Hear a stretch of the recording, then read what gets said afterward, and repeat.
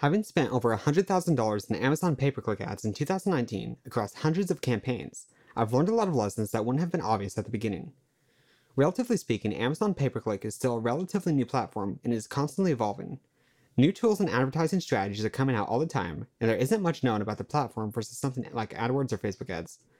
Therefore, I wanted to release this post to share all my key findings over the last year. Let's look over some key Amazon pay-per-click strategies that have been helping to reduce my advertising cost of sale, or ACoS, and make more sales on Amazon. 1. The first lesson being that Amazon pay-per-click converts very well. Relatively speaking, Amazon PPC will offer some of the best bang for your buck when it comes to advertising products on Amazon. While I always recommend focusing the majority of your marketing efforts towards your own site, Amazon pay-per-click is one of the cheapest ways to gain exposure to your Amazon products specifically. And because Amazon shoppers are already much closer to making a purchase, they're far more likely to convert as well. Although ACoS, again advertising cost of sale, has risen steadily as more advertisers have jumped on the platform, it's still likely to be one of your most profitable channels, as shoppers are already in the buying state of mind. This is especially true if you target keywords that are specific and long tail. A keyword like woman's dress is going to lead to shoppers that are simply browsing, whereas a keyword like woman's blue dress with lace not only has much less competition, but targets people who have already made up their mind about what they want. 2. It's sometimes worth running ad campaigns at a loss. This doesn't seem like it would make much sense. The entire point of an ad campaign is to make a profit with it, isn't it? Unfortunately, it's not always so simple. Despite having my ads viewed almost 100 million times in 2019, the overwhelming majority of my sales came from free organic placements in Amazon's search engine. In order for Amazon products to rank, they typically need to have sales in the first place. Amazon uses sales velocity and conversion rate among a number of other factors to determine where to place your products for a given keyword. In order to get your products to rank on page 1, it's very likely you'll need to run pay-per-click ads, even at a loss, in order for your products to make it. In an ideal scenario, your product page will convert well enough to maintain its position even if you turn advertising off later. In other cases, continuing at least some advertising is required in order to stay on page 1 and continue making those organic sales. Ultimately, the increase in free organic sales make up for the fact that the ads themselves are technically running at a loss. 3. Be careful with automatic campaigns. While the majority of my Amazon advertising campaigns are manual, I've experimented with their automatic campaigns as well. My results have been very mixed. In my experience, the higher the search volume for your type of product, the more effective automatic campaigns can be. There are more keywords for Amazon to actually target, and they're more likely to be relevant. If you are selling some more niche products, however, automatic campaigns will likely bid on terms that aren't relevant enough to convert well.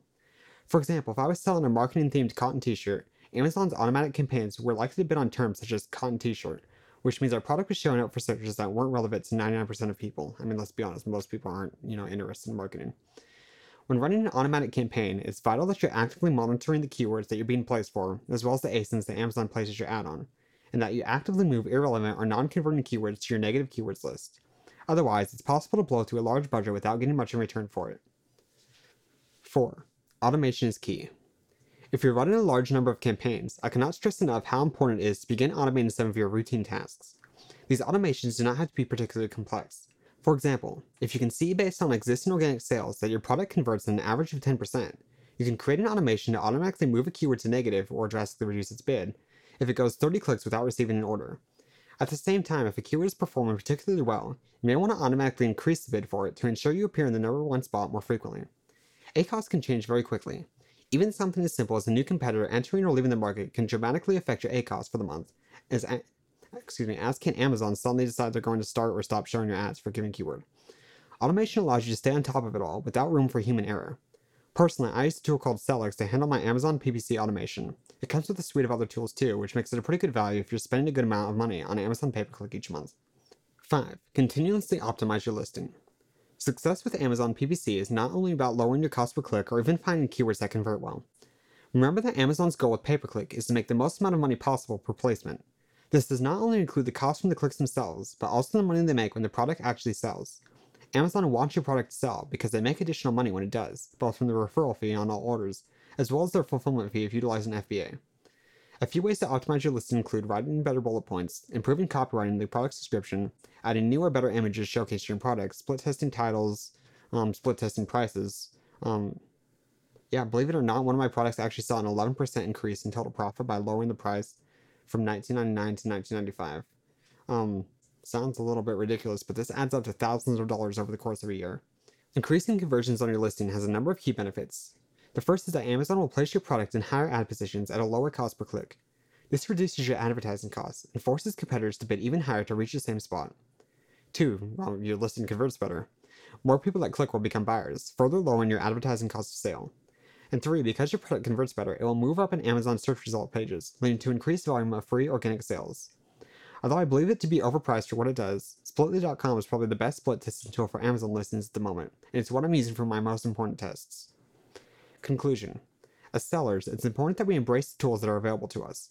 Despite the fact that it cuts even further into our margins, Amazon pay-per-click can be a very effective way to generate the awareness and eyeballs onto your listing, giving it the sales volume it needs to make it to Amazon's first page. I hope this article has been helpful for you. I'd love to hear more about your experience with Amazon pay-per-click and the lessons you've learned as well. I'm sure we can all benefit from hearing what you have to say. Finally, for more e-commerce tips, be sure to sign up to my mailing list. I only share information I truly believe to be valuable. It would be wonderful to have you as one of my subscribers.